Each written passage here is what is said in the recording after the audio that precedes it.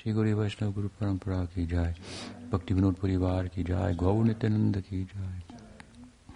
Gaur Bhakta Vrinda ki jai. Gaur Premanande.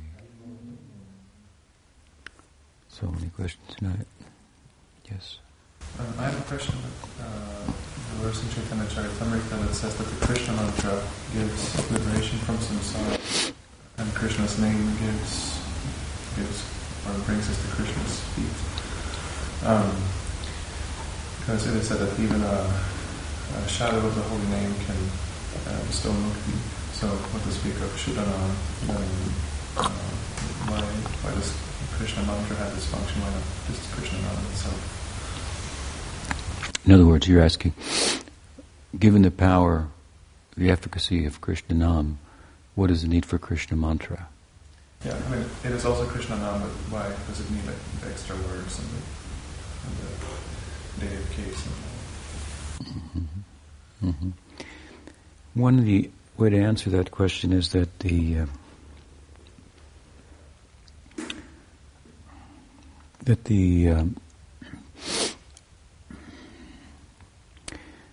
that Krishna-Nam is Krishna, so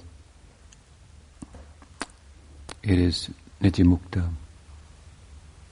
eternally liberated. I mean, it's Krishna himself. That said,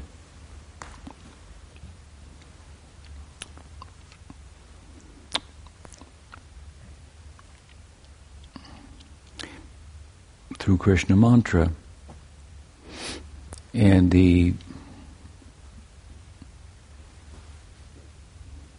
spirit, swaha, behind that, of Sharanagati, surrender, submission,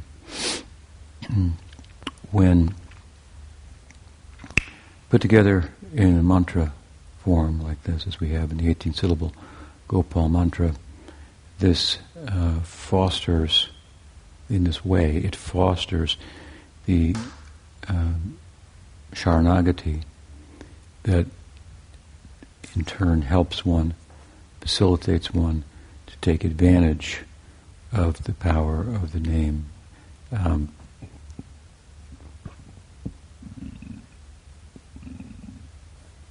Excuse me. So you know the example of Pujapad Sridhar Maharaj giving the two circles, a smaller circle and the larger circle.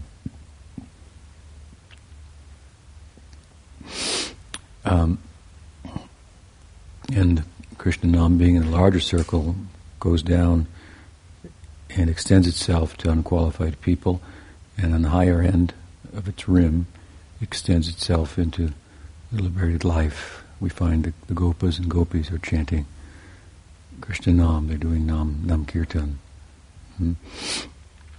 They're not meditating and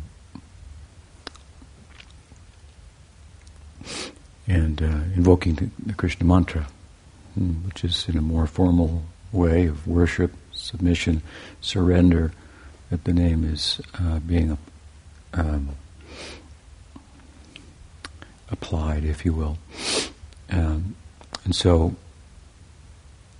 because of the power and efficacy of Krishna-Nama's generosity, touching lower, it brings one to a point where one can then take advantage of Krishna mantra and the deity that corresponds with the mantra.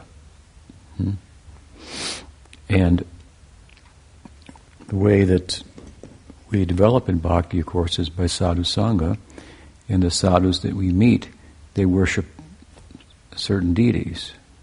If they're Ram bhaktas, they're worshipping Sita and Ram. For example, the Gaudiyas, they're Narayan Bhakta, they're worshipping Lakshmi Narayan, one of his avatars. They're Krishna Bhaktas, and the Gaudiya Sampradaya, worshipping Chaitanya Mahaprabhu, Radha and Krishna, Gaur-Nitai, Krishna Balaram. These are our deities. So, because we come in touch with sadhus in such a lineage, with these deities, we will worship these deities also. And in order to worship the deity, one requires diksha. So Nam is independent of diksha. Krishna can do whatever he wants. He's not different from his name. So even without diksha, we can find that people chant Hare Krishna, for example.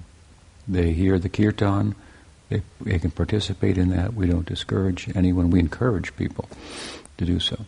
But diksha, that's another thing.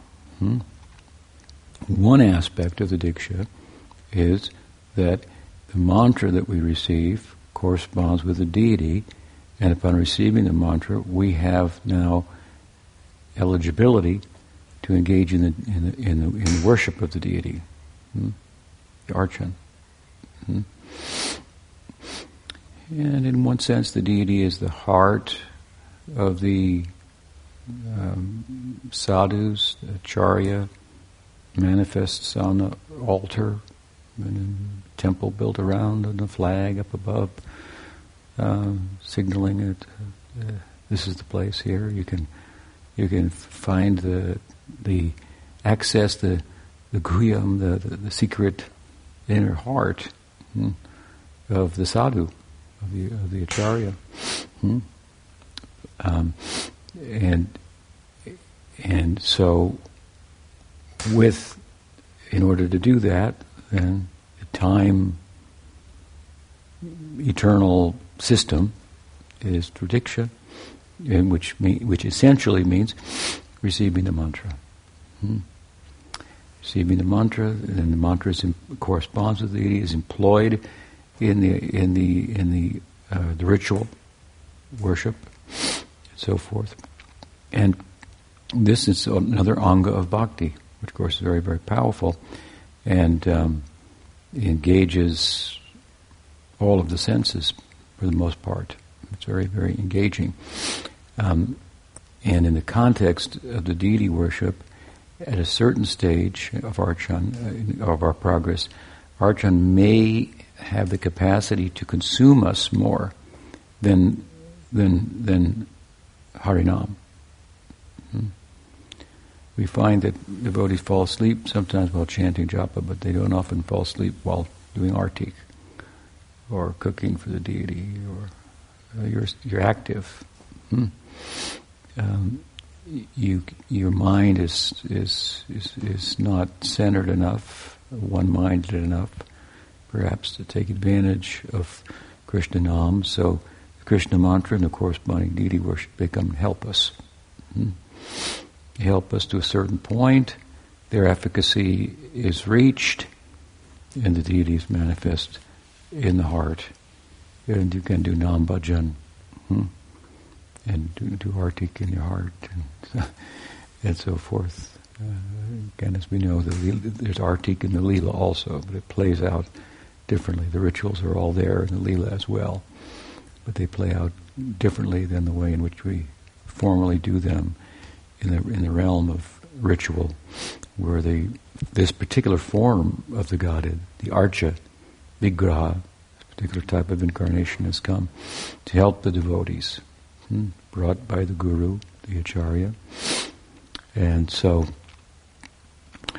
your question is almost like, what is the need for Diksha when you can just chant the holy name? And Jiva Goswami brings up this argument in Bhakti Sandarbha.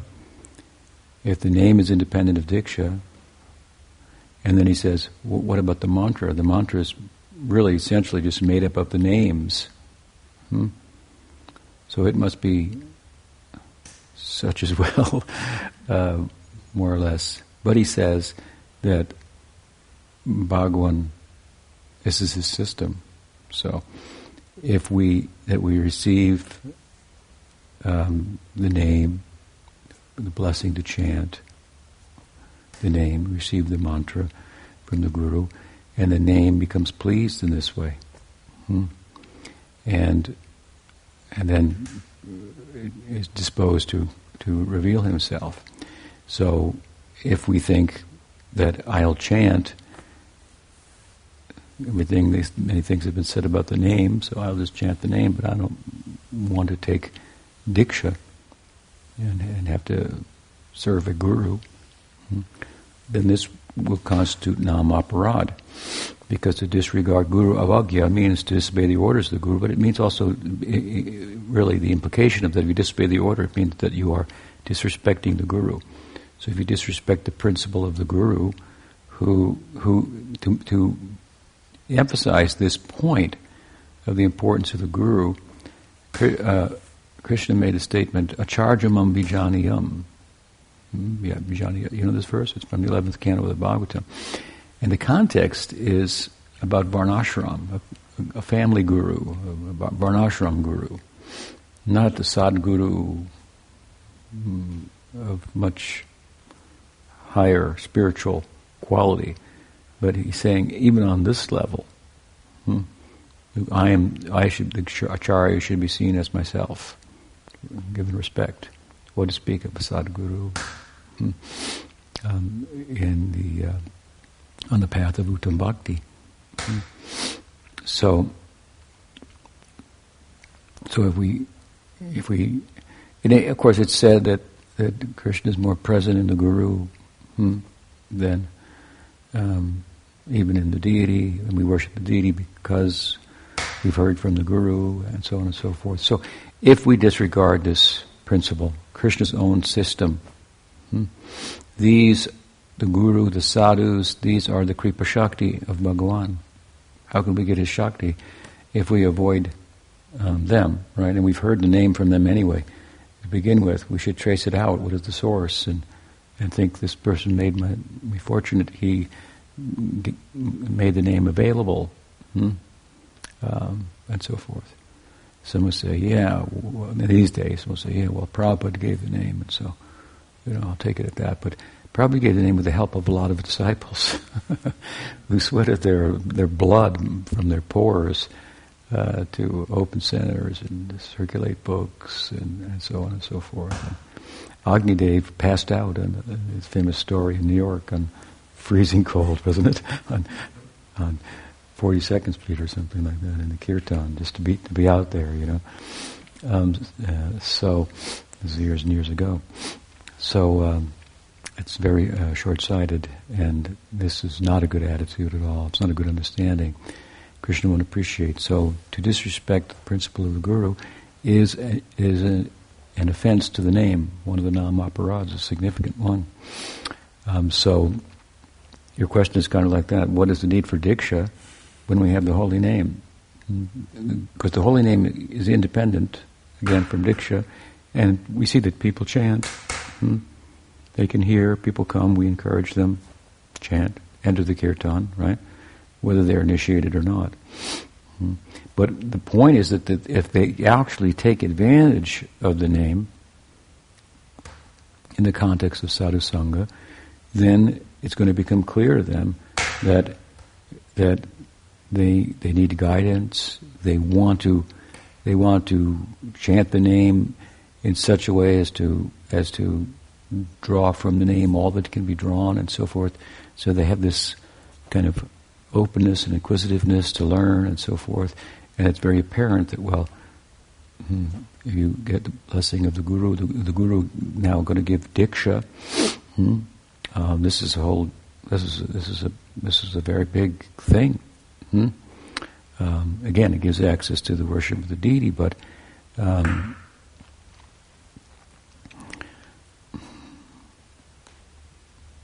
it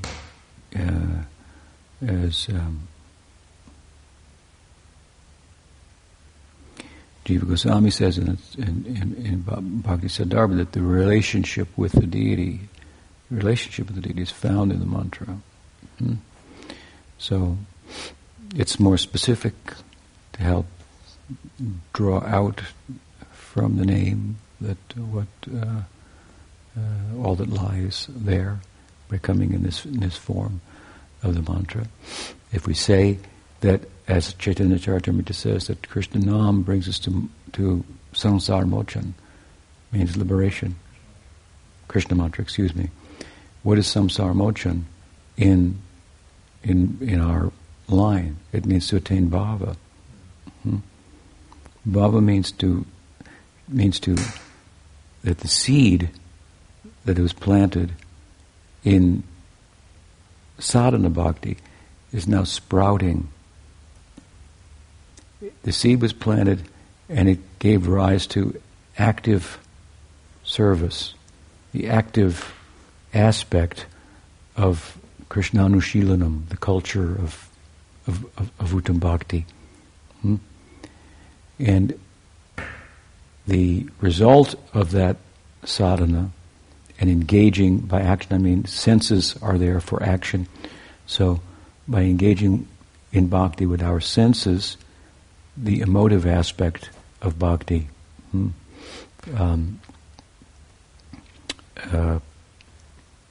want to say not develops but arises.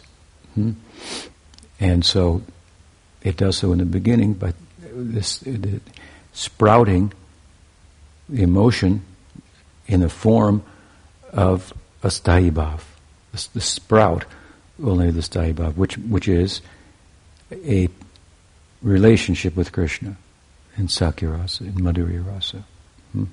So you got association, you got a seed of bhakti, you water the seed, so to speak, by engaging with your senses in bhakti, and the seed is sprouting, the ankur, the sprout, in the form of the emotive component of bhakti. Now you're in the stage of bhava bhakti. That's mukti. Do you understand?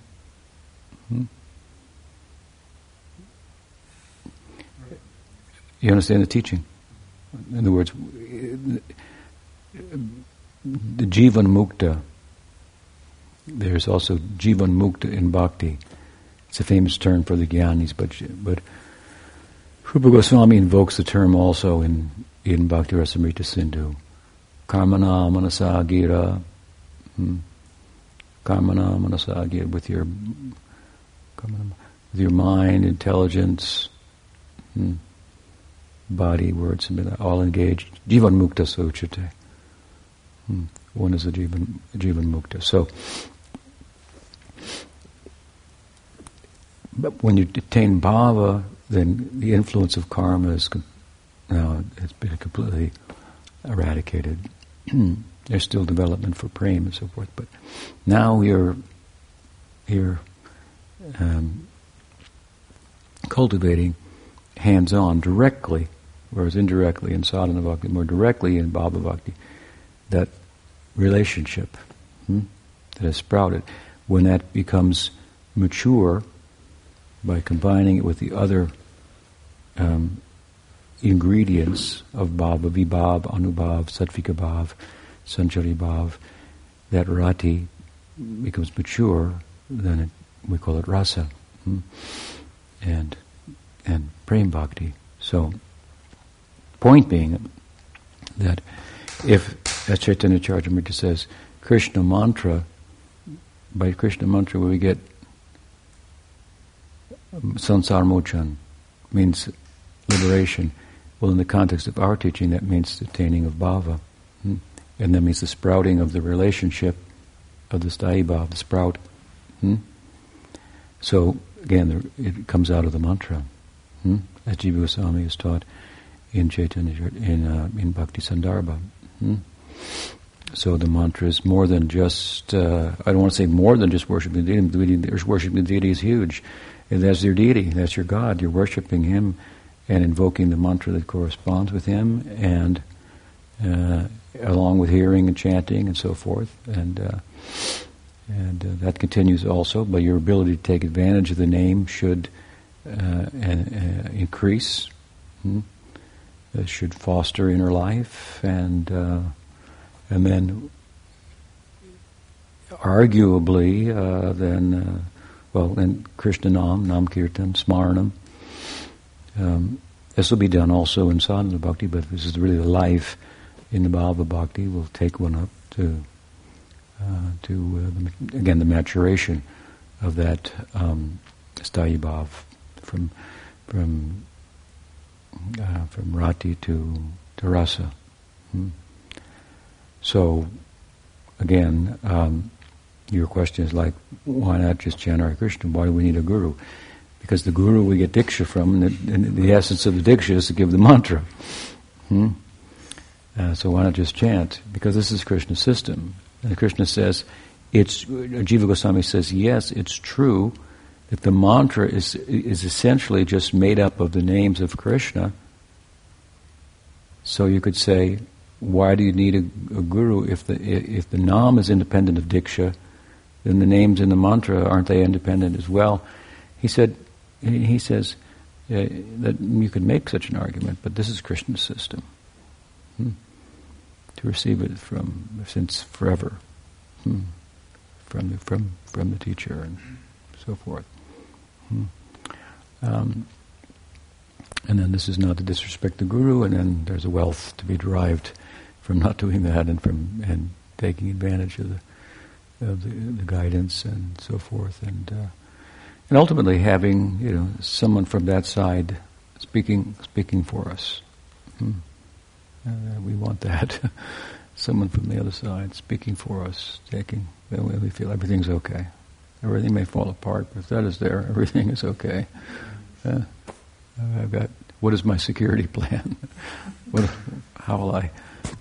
This is a real security plan. We have someone on that side says, I guess, thinking for us. You really don't have to worry. And the more you act in that way, then you'll realize it, you'll experience it. They're taking care of me. So they certainly have, the Swarup Shakti certainly has the power to take care of us. It's a total welfare state there. It's total socialism. And it's democracy, I guess, talks about freedom and individuality. It's that too, or capital. It's, I guess, socialism, capitalism. It's both the best of both. It's full individuality and a full welfare state. So, the Swarup Shakti is providing for everyone, and we shouldn't think for a moment the Swarup Shakti doesn't have the capacity to provide for a jiva. What are we in comparison to that?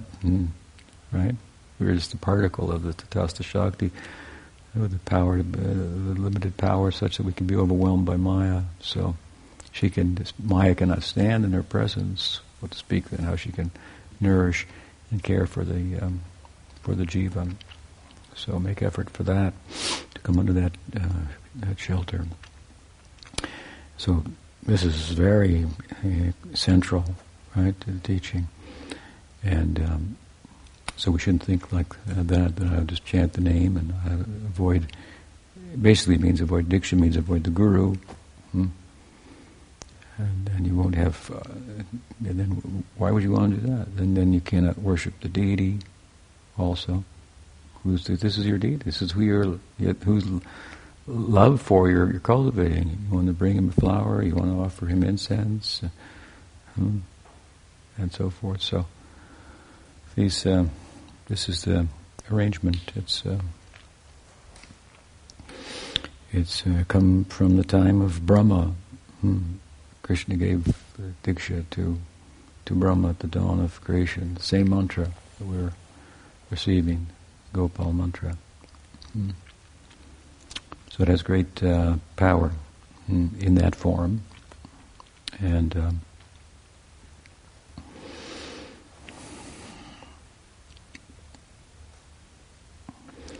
so we should take advantage of the opportunity. So diksha, very important, and I'm not giving it too much these days to further stress importance and to help those who take diksha understand the significance of that. It's basically, it's really basically accepting a particular lineage. They should understand it. So maybe I'll have to put a quiz together for them. I won't do it in writing, but in person. But it's very, very, very important. This is kind of the. It's through this is what our, we're become a card carrying member. We have diksha. Someone has spoken for us. Someone has shared the mantra with us, not just in some formal way, but someone who we know has the capacity, and we are inspired by, and so forth.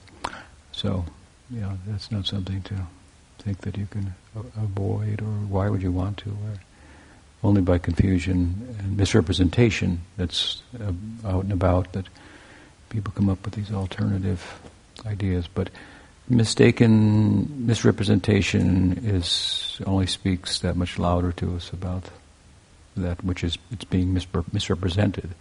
So it's always wrong on the basis of misrepresentation to give up the thing altogether. You can only misrepresent something that actually exists. Right? Does that help? Yeah.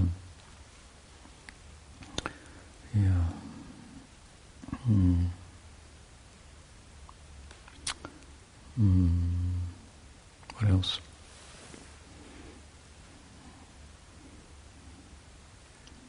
It seems like one could say, then I'll just take Harinam from the Guru, just I'm not, disregarding the Guru, but then not pursue further to get the second initiation. It seems like someone could say that. They would be under a misunderstanding then. Why would they want to do that? I mean, what would be the purpose? I understand it doesn't make any sense to you, but I mean, people might say it, right? Yeah. So, why would anyone want to do this? They would be based on a misunderstanding of what diksha is. And my personal thought was I'd like to get everything I could from Prabhupada. That's why I wanted to take sannyasa. He's got another mantra to do. I'll take that too. If it requires more equipment,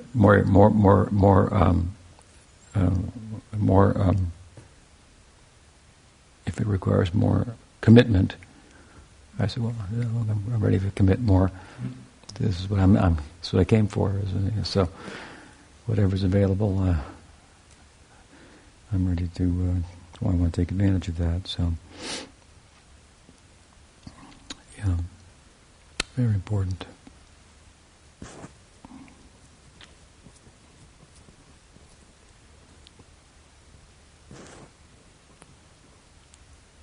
So is it basically what you're saying? Basically, we have, to use Bhaktivinoda Thakur's terms, there's Shravandasa, the stage of hearing. Shravandasa, so you hear. You hear sufficiently, and you understand this is what I want, this is what I'm about. I agree with this. I want to be.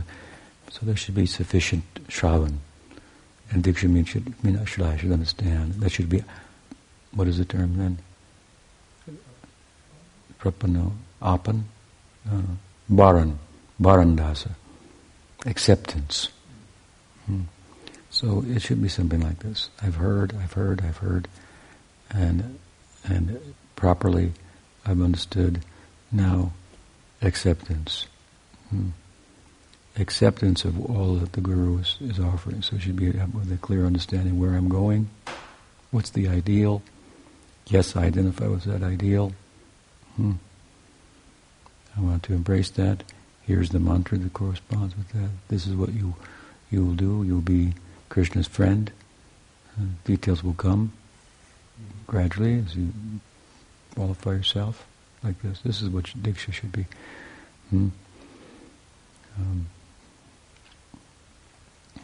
If I've heard, then the Guru should ask, what do I understand? He's been chanting, our assistant, he's been chanting the holy name regularly, hearing, gets an understanding. What I repeatedly say, these are the windows of opportunity. We have my Guru Maharaj coming in this way, and Sakaraj, Pujapad Sridhar Maharaj coming in Madhurya Rasa. And these are the influences in the entire Sampradaya. You've been hearing. What is your understanding? They should understand. This is what it's about. This is where it's going. And Marandas, I accept it. That's a big thing. This is now who I am. This is my path. This is my ideal. Then, what are the other stages then? Shravandas, Bharandas, Apandas, Prapandas, Apanda. Can't remember them all, but these are stages. So we get this far, Bharandas, acceptance. And that, again, based on clear hearing. So this is how I'm approaching the subject at this time. We have enough students. We could use a few here and there, but that they've heard, they understood. So those who want Diksha, they can approach, and then I will talk with them further and see if they've understood, help them understand further. And they should be clear that this is what they're getting involved in, what to expect, where it's going, so forth. And it should be like that. Varandas.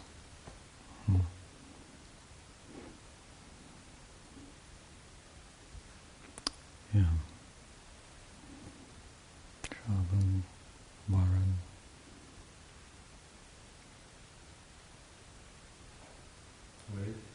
Smarandas. Smarandas, that's the other one. Smarandas. From Varandas to Smarandas to Apan, to attainment. I was just asking where can be found?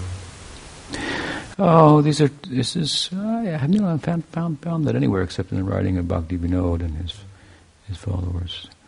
I've just written about it in the book I'm writing now. I can find it there. But it's in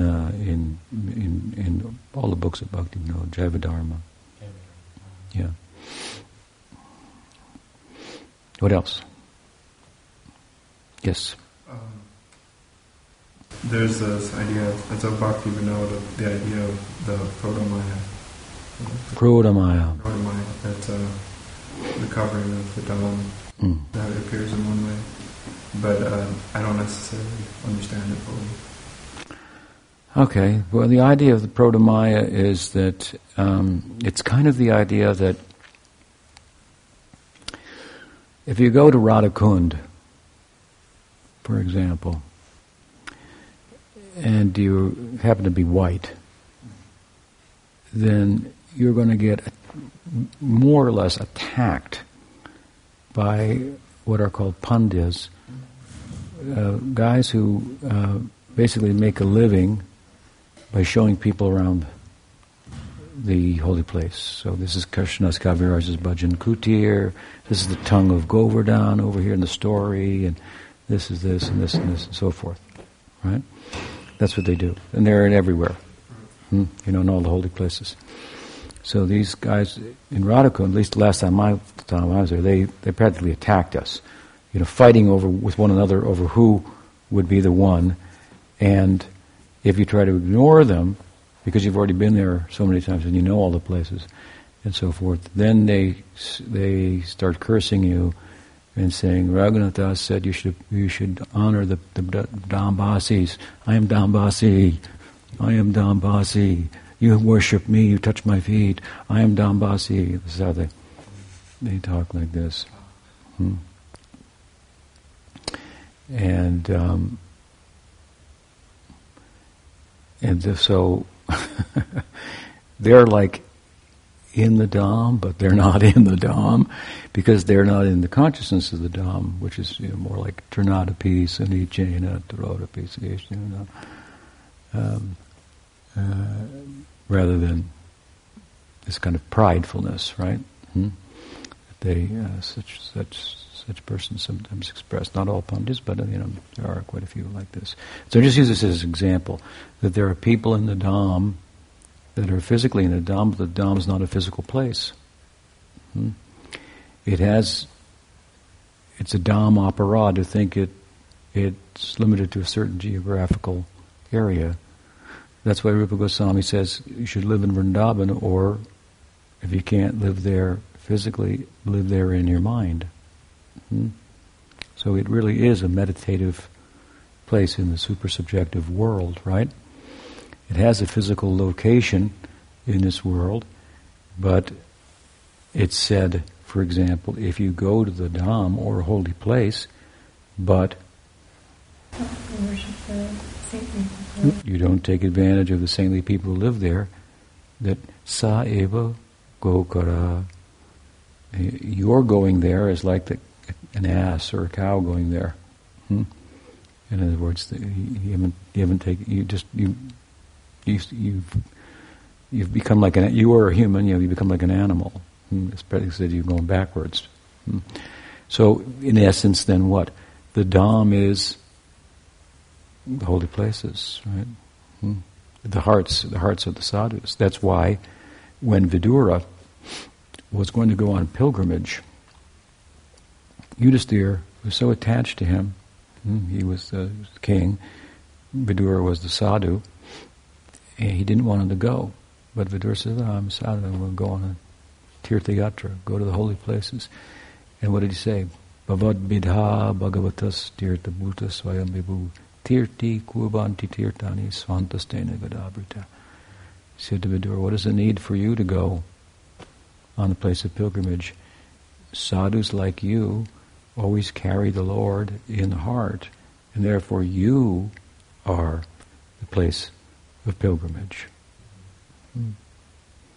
I've told a story about we went to Gita Nagari and Prabhupada was in the barn with us, and all of a sudden there was a mouse, and then the cat jumped and the dog, and then children made a noise, and the adults, and there was this little commotion, and it was over. And then Prabhupada said, just see, you see there was the cat, the mouse, the dog, the children, the cows, the calves, the adults, everybody living harmoniously. This is Vrindavan. The next morning when we got on the bus, he said, did you see it? And I said, what? And then he said that to me. He walked by like 2-3 steps up to the bus, he turned around and said, did you see it? And again he said it. And I said, Prabhupada, I'm seeing you are Vrindavan. And so it's in the way I'm speaking about it, it's a consciousness, right? We call it Krishna consciousness.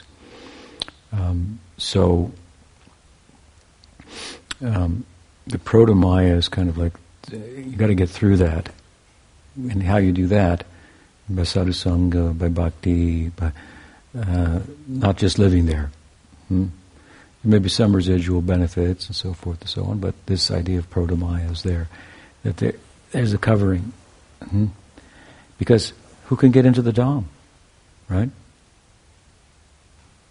Only devotees.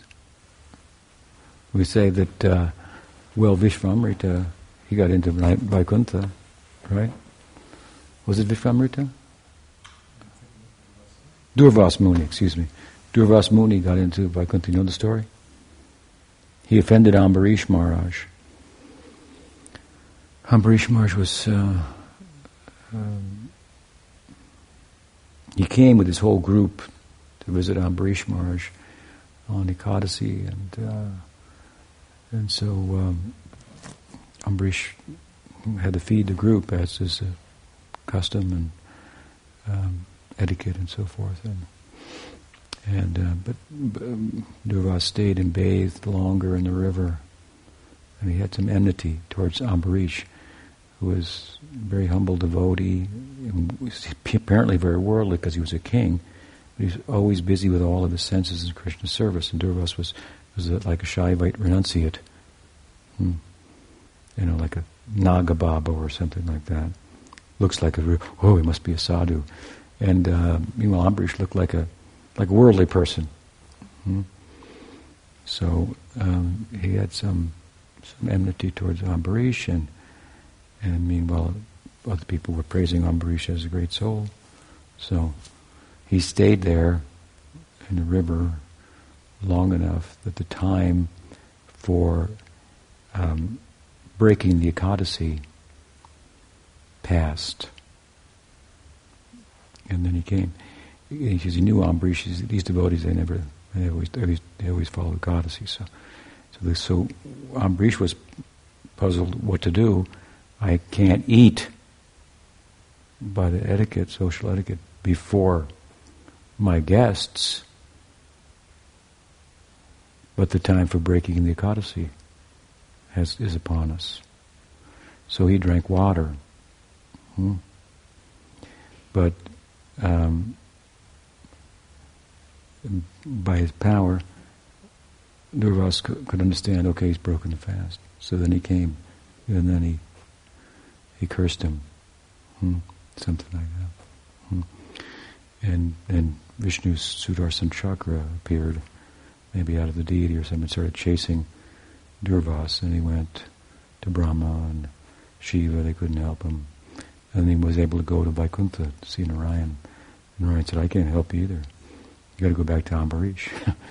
You offended Ambarish, and you think you know the Shastra because you're a Jnani, but you don't know. And then Krishna pulled out a verse from somewhere, probably got it from one of the Goswamis, who know all the books. Said that breaking the fast with water is a way of breaking it and not eating at the same time. So he actually broke. My devotees know everything. They know all the Shastra. Whether they know it by heart or not, they know it. Same thing happened a similar thing happened when Nanda Maharaj was kidnapped by the servants of Varuna, brought to the bottom of the water for having, I think it was broke Ekadasi at the wrong time by drinking water or something like that. If you look carefully at Sanskrit and the commentaries, he actually did it right, and Varuna's people were mistaken and so forth. Or you take the example of the cowherd boys near Mathura, the far reaches of the Braj, and they were playing and they were hungry, and there was a yajna going on in Mathura nearby, and so Krishna said, go to them and ask for some food. We're out here. Go ahead and go and ask them. They went and asked the yajnik Brahmins from the sacrifice to give them some food. And the yajnik Brahmins dismissed them. Who are you guys coming here asking us this, that? But if you study carefully, you see they asked exactly at the right time that one could ask in the context of the sacrifice and everything. The implication is they actually knew everything. Whether they knew it consciously or not, the implication is by serving Krishna, they know everything, do everything right. Even if it looks like it might be wrong, it turns out that people following that path were wrong about it. So the Brahmins were wrong. They could have given them at that time. But and then they said, of course, finish the story, said, go talk to their wives. And the wives gave them prasad and so forth. And the Brahmins realized their foolishness. So these are some examples, at any rate. And so Krishna told Ambarish, or Durvas, you don't know the Shastra, first of all. Secondly, I can't save you from offense to my devotee. You have to go back and get your his blessing. You have to apologize to him. You run all over the universe. You have to go back where you started. So he went back to Ambarish, who was still fasting,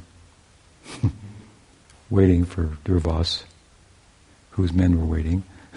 Also, it must have taken a long time to go to see Brahma, Shiva, Narada, and Krishna in Vaikuntha. And then he, of course, so he learned about Vaishnava Aparad. But the point is, this is just an aside, he entered Vaikuntha. How can Durvas get into Vaikuntha? So I've told you before, Jiva Goswami gives the example. Sometimes a king brings a lion or a tiger into the assembly of the palace for entertainment. But he's not really a member of the royal entourage at the dinner party. And there's a tiger over here. I brought a tiger in a cage.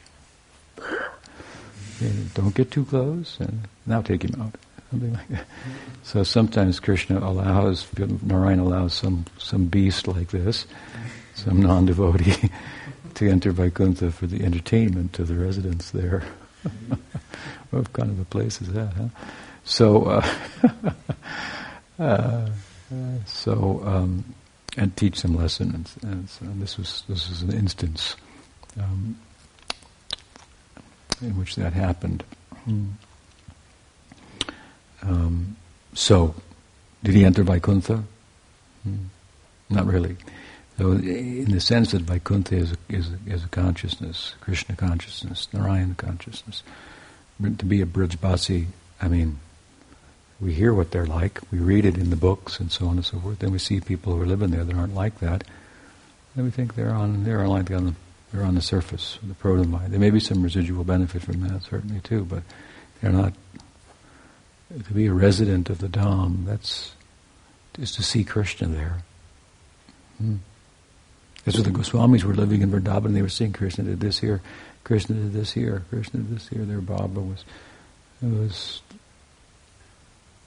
this way revealing the places of Krishna's pastimes, which Mahaprabhu empowered them to do. They were living in Vrindavan. So we follow in their footsteps and try to honor their Baba as they saw this here, they felt this here, and so forth.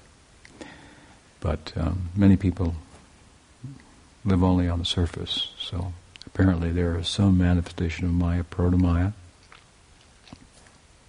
covering the Dham. That help? Yeah. So it's not a physical thing. We still don't disregard the people, but when Mahaprabhu, when Jagadananda wanted to go to Vrindavan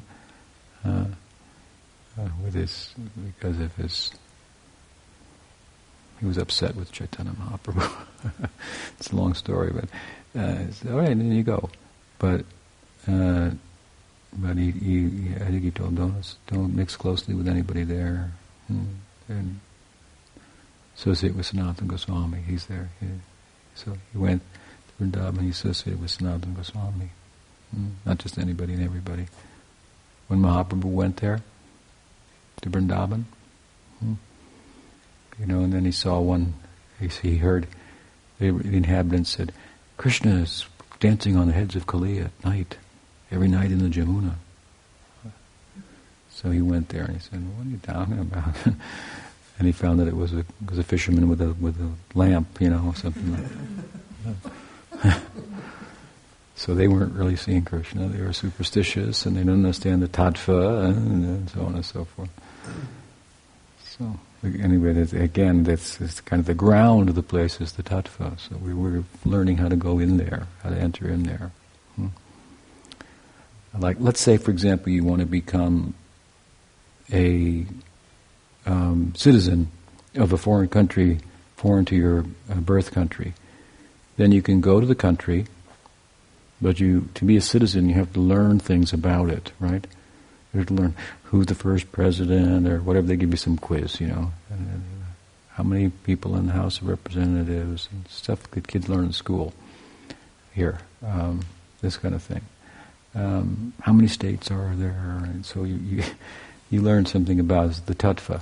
Then you can get your citizenship. You have to want it. You have to be accepted by the government. It's okay, you can apply. And then, do you know what it's about? Even? Here's the test. You pass the test. So, something like that. We need to learn a little tattva to become a citizen there. Otherwise you get there and you don't want to know where to turn. And people think, who are you? You don't belong here. You don't know your way around. Yes? When you were talking about the consciousness that constitutes the entrance to the Dham, you quoted the reverse of the Shikshastakam. So would you say that Nishta constitutes the consciousness of entrance into the Dham? Well, Nishta is certainly it constitutes acquaintance with the tattva. You could pass the test, so you're in a good position there. But I would say that attaining bhava is really living there. Nishtas nasta praeshu abhadreshu. Almost all inauspicious things are removed. There may be some influence of rajas, tamas, sattva, but it's not affecting your bhakti, but still there, has to go away. So after sadhana, bhakti is completed. After all, it is liberation. So beyond liberation, to live in Vaikuntha, to live in Goloka. So, Bhava Bhakti. Okay, what's the time? 7:50. All right, we'll stop there. Gaur Nityananda ki jai, Gaur Bhakta Vrinda ki jai. Gaur Premanandi.